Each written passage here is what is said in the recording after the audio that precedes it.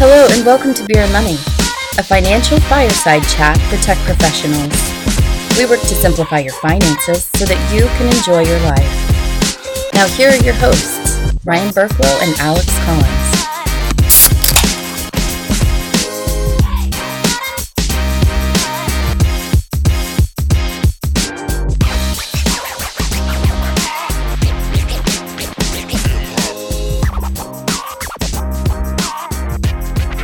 Hey everybody, welcome back to Beer and Money.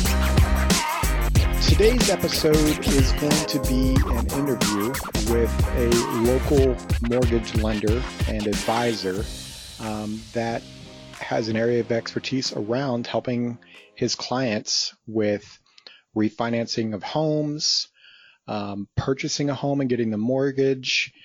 If you're a real estate investor, looking at that perspective. So we're going to do a holistic viewpoint of what you should be considering when we're looking at that type of loan and that type of asset class. And so my prestige guest that I've got on today's podcast, his name is Nick Wilson. He works for Legacy Group. And so, Nick, I'm happy to have you on the podcast. Hey, Ryan, thanks for having me. So, Nick, why don't we start off by, tell everyone a little bit about your background. Like, why in the world did you choose to help people with their mortgage aspects? Well, like many of us who find ourselves in careers that we probably never would have envisioned as our younger selves. That's similar with me, where growing up, I was never the math guy or the finance guy or someone who was interested in that sort of aspects of life. And then as I got into my 20s, I had a cousin who was in the mortgage business for a number of years, and he kept trying to recruit me to join the business for years and years. And I kept saying, no, that sounds like it's not really for me. Thanks anyways. And then he just kept pestering me, saying, no, I really think you should do this. And then so finally, in the summer of 2007, I said, okay, let's go. I'll come work with you, and I want to learn the business, and I'll come work in the business. And anybody that's familiar with markets and what went on in 2007, you probably know that was probably the worst time that anybody could ever get in the business, was the summer of 2007, because that was kind of the kickoff of the huge market crash that, we had a depressed real estate market for many years after that. And things were really tough for people in the mortgage and real estate business. Great timing there, Nick. Thank you. It was also the best of times because, if you can survive in that kind of market, then you can thrive in any market. So I learned the hard way, but I think I learned the right way. Yeah, that's a solid point. Actually, I haven't even thought about that aspect. Is if you can make it at the worst time to actually enter the industry, you're probably going to do pretty good. I guess I just like to do things the hard way. Yeah. Well, isn't there some slogan or something out there, right? If it doesn't kill you, it makes you stronger or something. Yeah, I think it might be true, but maybe I'm limping a little bit now from the years of abuse. But fair no, enough. It's been a fun adventure. Awesome. So I'll ask you a question just from my standpoint around, you've got these mortgage advisors or lenders that maybe work for a bank, right? Bank of America or BCU. And then you have like mortgage institutions, I'll call them that way, where maybe it's an evergreen or a specific lender. Can you talk a little bit about what's the difference between the different style or different approaches, I guess, as how you're associated with the mortgage? Absolutely. So when you're talking about someone, when you're going out to get a home loan, a mortgage loan, there's kind of three different business models that help consumers get mortgage loans. So there's your banks, like you had mentioned, like your Wells Fargo, your Chase, retail banks that do checking and savings deposits, auto loans, all that good stuff. And you can walk into a branch and talk to them.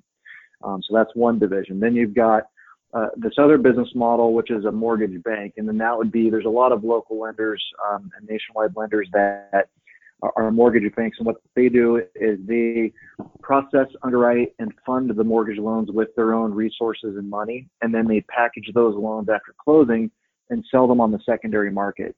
And then that's how they really make their money in most cases, is by selling those loans in bulk on the secondary market for a profit. in some cases, those companies will also retain the loans and service the loans because there is profit in servicing rights. So a lot of them will have a portfolio of loans they service themselves. And then the third type of business model in the mortgage world is mortgage brokers. And that's actually what I am now, where what they do is a broker like myself, I work for a company that we don't actually process and underwrite the loans with our own staff and resources. What we do is we kind of cut out some of the excess fat and have relationships with wholesale lenders across the nation. And wholesale lenders are lending companies that they have the staff and the resources and the money to process, underwrite, and approve mortgage loans, but they don't have any sort of retail-facing channels. So they're not paying for the bricks and the mortar and the advertising and all of that goes into, attracting clients to do business with you. So they just rely on mortgage brokers across the nation to send them in loans. Now, what that does is it allows them to be a lot more competitive from a rate pricing standpoint. So usually wholesale lenders, brokers are going to have the lowest possible interest rate available for consumers and save them a lot of money on interest. Banks like a Chase or a Bank of America or whoever, they're usually going to have the second lowest rates available to consumers. And then just based on where the market is in our current year, mortgage banks that do it all themselves and then sell the loans on the secondary market, they actually usually have the highest interest rates now because they need to have larger margins to fund their operations. So that's kind of the big overview on the three different types of business models and the differences between them. Now, at the company I'm at now, Legacy Group, it's probably the most unique business model I've seen for a mortgage company because we're truly not a mortgage company in the traditional sense. We're a real estate investment and private lending company that also has a mortgage brokering channel. So what that means is that the company I work for doesn't need to close a single residential mortgage loan to keep the lights on and pay the bills. It's just a value add for our investors and for our clients. So it allows us to set our margins really, really low. And it means that, almost all the time I'm able to offer my clients the lowest possible rate available. Gotcha. So just so that I recap that just a bit, in the way that you're currently set up with Legacy Group, you're a broker, as you put it, where you're able to shop for the right loan that fits the clients, and you're not handcuffed, if you will, with only being allowed to offer a specific product at a specific interest rate. Is that a fair statement? Exactly. So if you go into a bank or a mortgage lending company that just does loans and has their own staff doing it all, you're going to be stuck within their rate sheet and within their available loan programs. Now, banks are going to usually be the most restrictive as far as loan programs and guidelines, but they'll have slightly better rates. And then the mortgage banks are going to have more flexibility on program guidelines, but then they're typically going to have much higher interest rates than banks or brokers. Gotcha. So when you mention program guidelines, is that you're not talking about the style of loan like an FHA loan or a VA loan or the conventional like 30-year fixed type of loan? You're talking about programs specific to like the industry? Oh, no. When I talk about program guidelines, it would be specific to things like an FHA loan. So the FHA has various loan programs. They have a 30-year fixed, they have adjustable rates. They have different programs that they offer for consumers, and each of those programs are going to have a certain set of guidelines. Now, FHA sets their guidelines and they have a handbook full of rules, but then banks and mortgage companies will often add their own rules on top of the base rules, and they call those guideline overlays. So when you're dealing with a bank, like a retail bank, say a Chase or somebody, they're going to have their own risk-based guidelines that they apply on top of the base guidelines, just because as a bank, they're saying, they may not like something about FHA's guidelines that they feel are a little too lenient. So they'll set their own guidelines on top of those guidelines just to be a little bit more restrictive to minimize their risk a little more. So rules on top of rules. Gotta love it. Rules on top of rules and red tape on top of red tape. Welcome to the mortgage industry. So you brought up a FHA loan. Can you, I know when I first bought my first house, there were so many different style of loans, FHA loan, VA loan, can you go through maybe just kind of high level around what are the different style of loans? Let's just start there, I guess. Yeah, so there's kind of a common group of loans that most consumers use to purchase homes, whether they're first-time buyers or repeat buyers, and that's kind of the FHA and conventional loan programs are probably funding the majority of the loans that close in the United States. And so FHA is a government-backed loan where they set program guidelines that are more lenient in terms of credit scores, debt ratios, and down payment requirements. So it basically casts a wider net and allows more people to have access to credit and to be able to buy a home. And then conventional loans also have some government backing behind them, but they're stricter guidelines. And so that when you're talking about a conventional loan, a consumer's credit scores and their down payment capacity is going to influence on a greater level whether they're going to get approved and how much they can get approved for. And so those are kind of the main differences, where FHA is going to be a little bit more lenient, but maybe a little bit more expensive in terms of private mortgage insurance costs and some other things than a conventional loan, but then more people are going to qualify for it. So it's going to give access to more consumers. So there's an access point, if you will, for that, but from my understanding, and correct me if I'm wrong, the access point is easier on the FHA loan side, except it will probably cost you more because of that thing, as you just said, the PMI, the private mortgage insurance. Accurate statement or no? Accurate, yeah. And just to kind of rewind on that, so lenders are going to always require private mortgage insurance whenever a consumer is putting less than 20% down buying a home, or if they have a less than 20% equity when they're refinancing a home. And so FHA, they have standard private mortgage insurance costs across the board, regardless of your credit score. So an applicant with an 800 credit score would be paying the same PMI cost as someone with a 600 credit score. Now on conventional, the applicant with an 800 credit score is going to have significantly lower PMI costs than an applicant with a 600 credit score. So there's more dynamic pricing involved with the PMI on a conventional program than there is FHA. So, if you have a higher credit score, typically a conventional loan would be more affordable than an FHA loan. Gotcha. And then I mentioned the VA loan, that's Veterans Association loan. So you have to be a veteran of the armed forces, correct? Correct. Yeah, you have to have a certificate of eligibility from your service, and you can be active duty or retired to qualify as long as you have those VA benefits. And the VA program is just a tremendous loan program that's a benefit for our veterans and service members. It allows people to buy with 0% down and not have to pay any PMI monthly. They do in some cases have what's called a funding fee, which is sort of similar to PMI, that gets charged up front and financed into the loan, or consumers can pay it off cash. And there are some service members that are exempt from that fee too. Like if you're discharged due to a service-related disability, you probably don't have to pay that funding fee.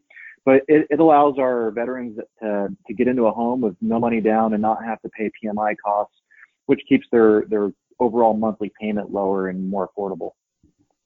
Gotcha. So there's not necessarily a better loan, like you couldn't say that this loan is better than that loan, because it depends on your situation and what else is going on for you, I guess, from a financial capacity, from a credit capacity, from maybe an experience capacity. Like when you just get out of college, you may not have a bunch of experience around the credit, so you might only have one option. That's absolutely right. Like I wouldn't say there's the good and the bad or the right and the wrong type of loan program. It's not one size fits all. So it really is unique to each individual. In some cases, if you're a first timer right out of college, we may not be able to get an approval for a conventional loan, but we are able to get an approval for an FHA loan. So in that sort of scenario, FHA isn't a bad thing. It's a good thing. It's allowing someone access to credit and the ability to purchase a home when they're just starting out. So talk to us a little bit about we're talking about the loans. What does it take to get pre-approved? Like, what is it the underwriters are looking for when they go to approve someone, or I guess maybe decline them? Well, when you're getting pre-approved, lenders are looking at a variety of factors, but mainly they're looking at credit. So what's your credit scores? What's your credit utilization? What's your history of making payments on time? They're also looking at your capacity, meaning, how much money do you make? How much money do you have in the bank? How much money do you have to put down? And then when they're looking at that they're looking at your income in relation to your current debt obligations, and they do a calculation called a debt to income ratio calculation, which I think a lot of consumers may have heard of. But that's just basically what are all your minimum monthly debt payments in relation to your gross monthly income. And similar to, say, like insurance companies set insurance rates based on their risk-based analysis of stats and things like that, lenders are setting debt to income ratio guidelines based on loan performance analysis over the years. So, some lenders might allow you to, or some loan programs might allow you to qualify with a 45% debt ratio. Some may allow you to qualify as high as 56% debt ratio. And then there's some programs that are more restrictive that might cap it at 43% or lower. So, there's a variety of factors we look into, but it's mainly your income, what's your credit, what's your debt load, what's your ability to pay. And then all of that information is input on the application and run through underwriting software. And really nowadays in the United States, loan decisions are made by software for the most part. So lenders, when you're getting pre-approved, they're going to run your application through this underwriting software. And then that software is going to provide feedback to the lender that says, they're approved or they're not approved. And then it'll also have some additional info on the why behind that decision. And it'll also instruct the lenders on what documents need to be included in the file. And then for the most part, human underwriters now are just reviewing those computer findings and just validating that all of the documentation is in the file that the software is calling out. So it's pretty much artificial intelligence at this point that's determining whether someone's approved or not approved. The only exceptions to that would be like jumbo financing, which is in our area loan amounts above $726,000. And portfolio loans, which are loans that a bank issues with their own money and services on their own books that they don't intend to sell to Wall Street. So if I am looking to buy my first house, like you just said a lot there. Mm-hmm. So right, yeah, there's a lot because there's a lot in the why. So let's give the listeners a little bit of what they should aim for, if you will. So let's start with credit. I don't know is there a minimum credit score you need to be approved, and how does that change over time? In general, 620 is the minimum credit score that applicants can have to qualify. There's a few programs that allow the scores to be a little bit lower than that, but ideally, of course, you would want your scores to be higher, because the higher your credit score, the more programs you're going to qualify for, and you'll get a better deal on your interest rate if you have a higher credit score than a lower score. But 620 is kind of the base level bare minimum that applicants can qualify at. Gotcha. And so if I'm at 620, I'm assuming if you come in and you're at a 620 credit score, that also affects the interest rate that you'll get on the loan. Like if you had a higher credit score, you could get a lower interest rate, correct? Exactly. Yeah. What lenders do is they apply risk-based adjustments to their rate sheets, and that's what determines what interest rate you as a consumer would receive. So if you have a 620 credit score, there's going to be some sort of risk-based adjustment to the pricing that would, result in a higher interest rate for a low credit score person.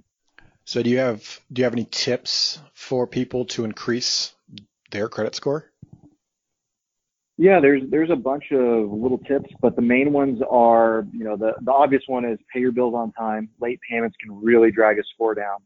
The second thing is to try to maintain credit card balances that do not exceed 25% of the account limit. So, for example, if you have a $1,000 account limit on a credit card, try not to carry a balance from month to month more than $250. Once you get above that 25% of the account limit, it starts to drag down on credit scores. Another thing that can hold people's scores back is just lack of credit and credit history. So it's really common when people are starting out, where maybe they just have one or two student loans and no credit cards, and they're just trying to do the right thing by being responsible and not open credit cards and run up debt and things like that. Well, that can actually have the opposite effect where they don't have any credit history or utilization. And then so their scores are reporting lower because there's no history to base the scoring off of. So, I would recommend to have at least one credit card account that you keep at that 25% or lower balance and use it for everyday items and pay your bills every month, but don't run up large balances. And if you do that over time, it should help boost your scores higher and higher. Another thing that I see a lot is applicants will have collections from an old issue, whether it's a medical bill or just some bill that got reported to collections from years ago that's just kind of lingering out there. There's a lot of misinformation about how collections will just kind of disappear magically, but it's rare that they do because most collection agencies will re-report the collection within the time window and it stays following you. So really it's one of those things where you just kind of got to bite the bullet and pay off the collection. Now, when you do pay off collection accounts, it will temporarily lower your scores, but within about 6 to 9 months of paying off a collection, the scores will recover and increase from the prior level. So those are kind of the main things I would recommend people do, but paying bills on time, not carrying too much of a debt load. And another thing is not just applying for tons of debt. If you apply for 20 credit cards in a month, you're going to tank your scores. The scoring algorithms interpret that as a consumer is going out and applying for a bunch of debt and being denied by a bunch of places, and it drags your scores down. And then, correct me if I'm wrong, when you're actually, let's just say you got pre-approved for the loan, before you actually get the loan and close on the house, like you don't want to go out and say, buy a brand new car. Right. There's kind of our classic do's and don'ts of when you're pre-approved and you're out home shopping. You don't want to go run up excess debt and credit before you bought your home. So it's not the right time to buy the fur coat or the boat or anything like that. But sometimes life happens. I've had these scenarios where I'm helping someone buy their first home or second home, whatever it is, and their car dies and they have to go buy a new car. I mean, that's just, you have to get to work kind of thing. So in those situations, if you're trying to buy a home, you do need to go open up some debt for whatever reason. It's best to consult your loan officer and have them just run the numbers that let you know how it'll affect the buying power. Yeah. So things can happen, but in general, don't go open up new debt when you're trying to buy a home. Wait until after you close on the home to open any new debts. Yeah, I brought it up because I remember when my wife and I bought our first house, we were also looking to buy a car at the exact same time. And so we started to look for the car. And I don't even know how this occurred, but like we're literally at the dealership, and the mortgage person that we were working with for our first house happened to call me, and I happened to mention that I'm at the dealership about to buy a car, and he had to go, and he took care of me. He went back and ran the numbers just to make sure, to your point, my debt to income didn't all of a sudden drastically change.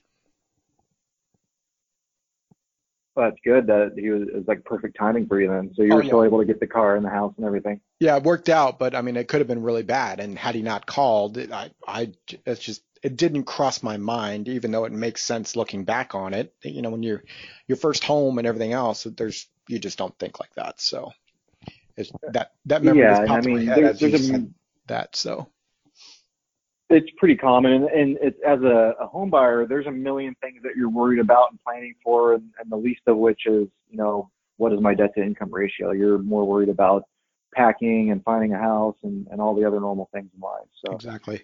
It can definitely turn out the wrong way. I've had that, the opposite, where someone's like, oh, by the way, I just bought a new Tesla and now they don't qualify. So, it definitely hold off until you buy the house to get the new car, if you can. Yes. So, speaking of debt to income or the income side of things, we live in Seattle where there are tech companies out there that give their employees, like part of their employees' income is essentially a stock, like a restricted stock unit where it cashes out at the end of the year and, or gets vested at the end of the year, I should say, vested, not cashed out. And how the stock's doing obviously could be a bigger income year. So they got the salary plus the stock. How do you take that into account? Are you only looking at salary? How does that work?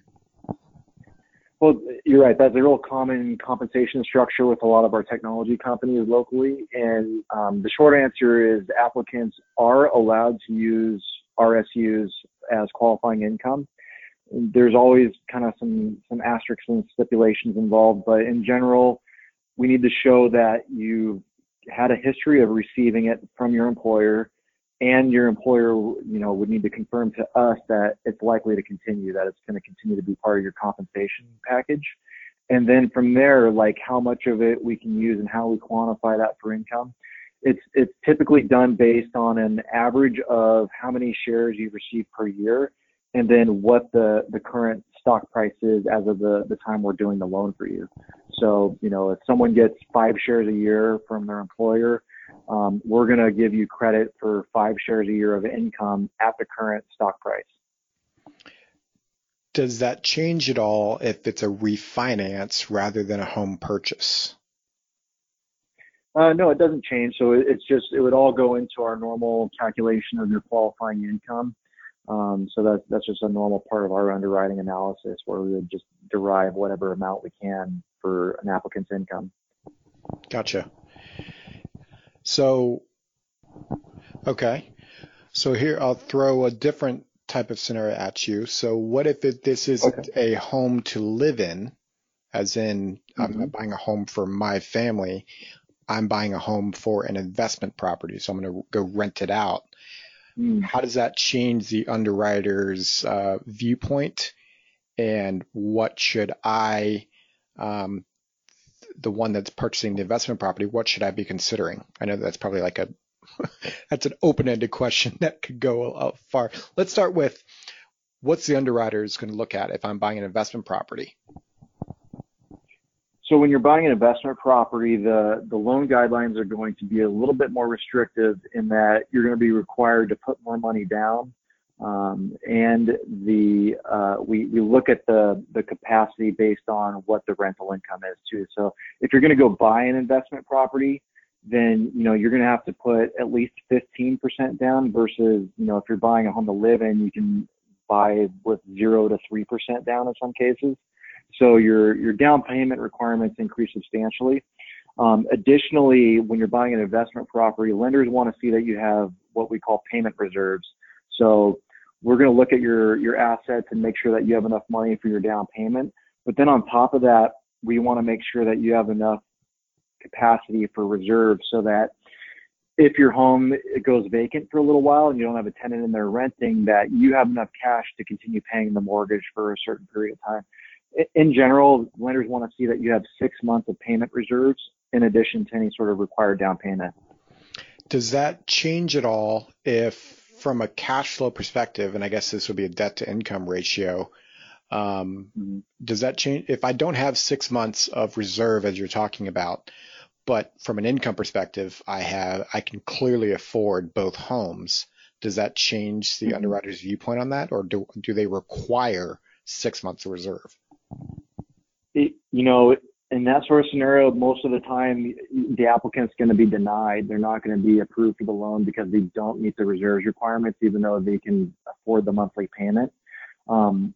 That would be another one where we might have to find some sort of niche loan program, a portfolio program that fits for that client.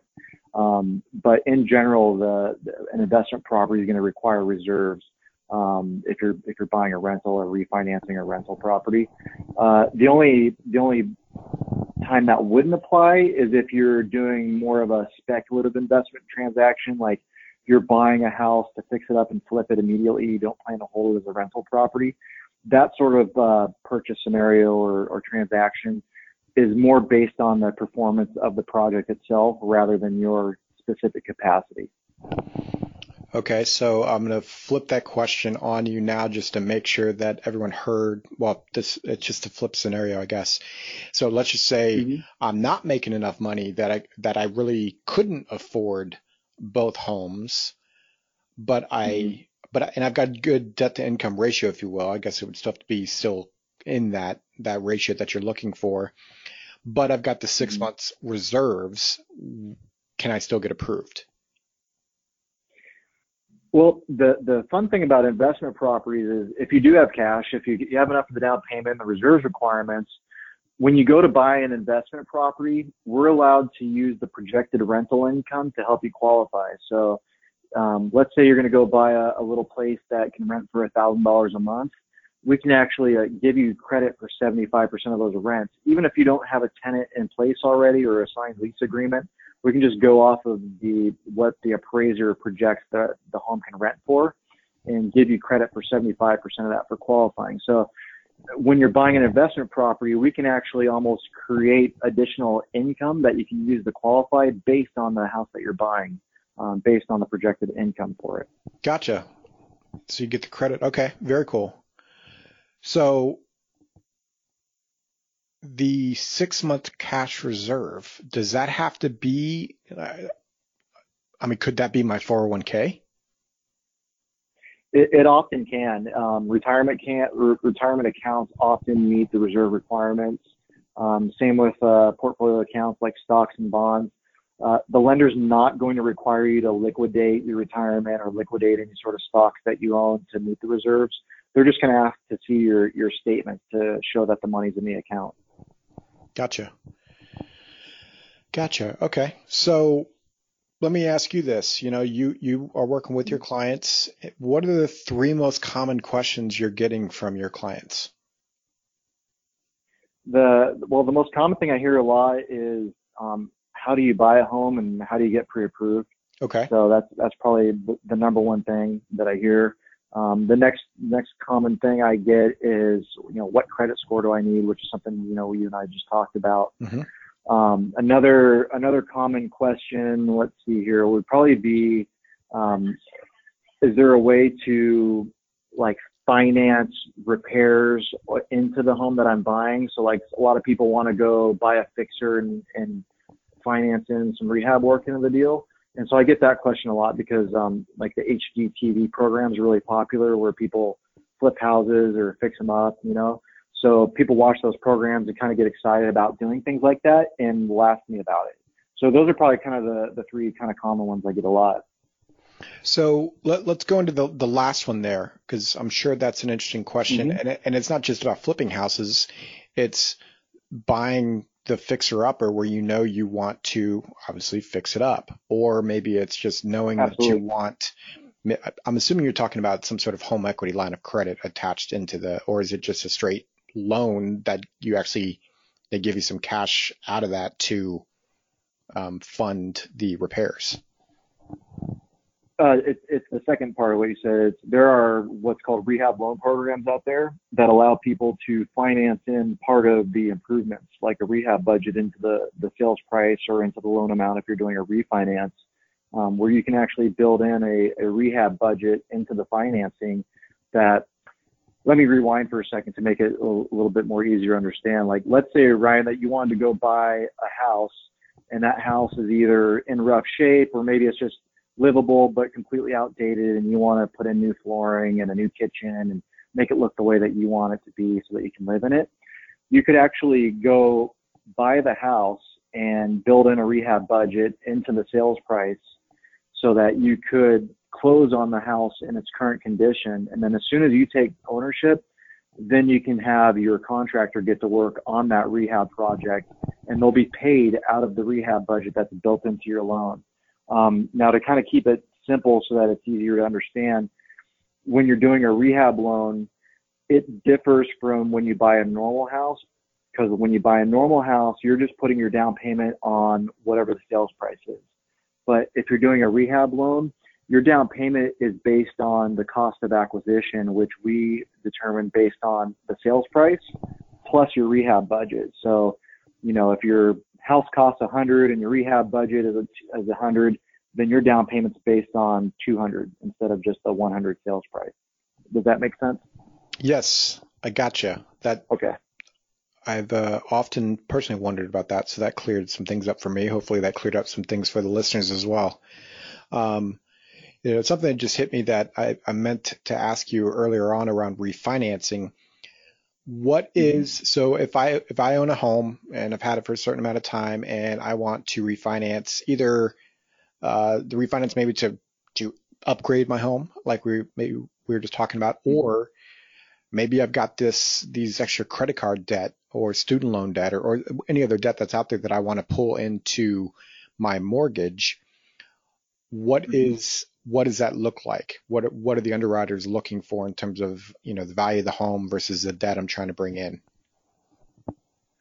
So the type of transaction you're discussing is what we call a cash out refinance. And for the majority of loan programs, the banks are going to require that your new loan amount is no greater than 80% of whatever the current appraised value is. So they're going to want to see that you still have 20% equity left over after pulling cash out. And that's just to, protect themselves, but also to protect consumers from themselves so that they're not stripping all of their equity, and then putting themselves into a bad position. So that's a cash out refinance. Now, the lenders are going to look at all the same stuff we talked about before, like credit scores and debt to income ratio. But the key driver on a cash out refinance is what's the appraised value, because that determines the maximum loan amount we can structure. And then from there, like you had mentioned, there's a variety of reasons someone might do that type of loan. It could be they want to pull some cash out to do some home improvement, and they don't want to do a rehab loan because a rehab loan would require you to use the licensed contractor and have the bank approve the contractor. Whereas if you just pull the cash out through a refinance, you can do the work yourself. So if you're someone who's handy around the house, you can save yourself money by doing the work yourself. Or you can just kind of go at your own pace and do it as you go versus having a more of a tight timeline when you're in a rehab loan. Now, if you're paying off credit cards through your loan, that's something where we would look at the numbers to make sure it makes sense, because you would want to see some sort of net savings from doing so to free up more cash flow for your family.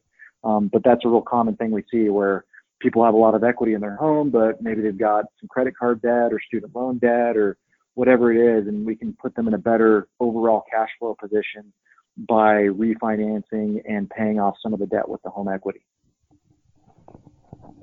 Perfect.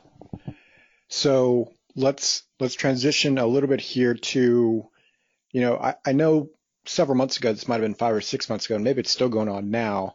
There was a lot of, people had home equity line of credit, and the interest rates started to go up. So they were all of a sudden refinancing those HELOCs, as they call them, became hot, if you will, in the market.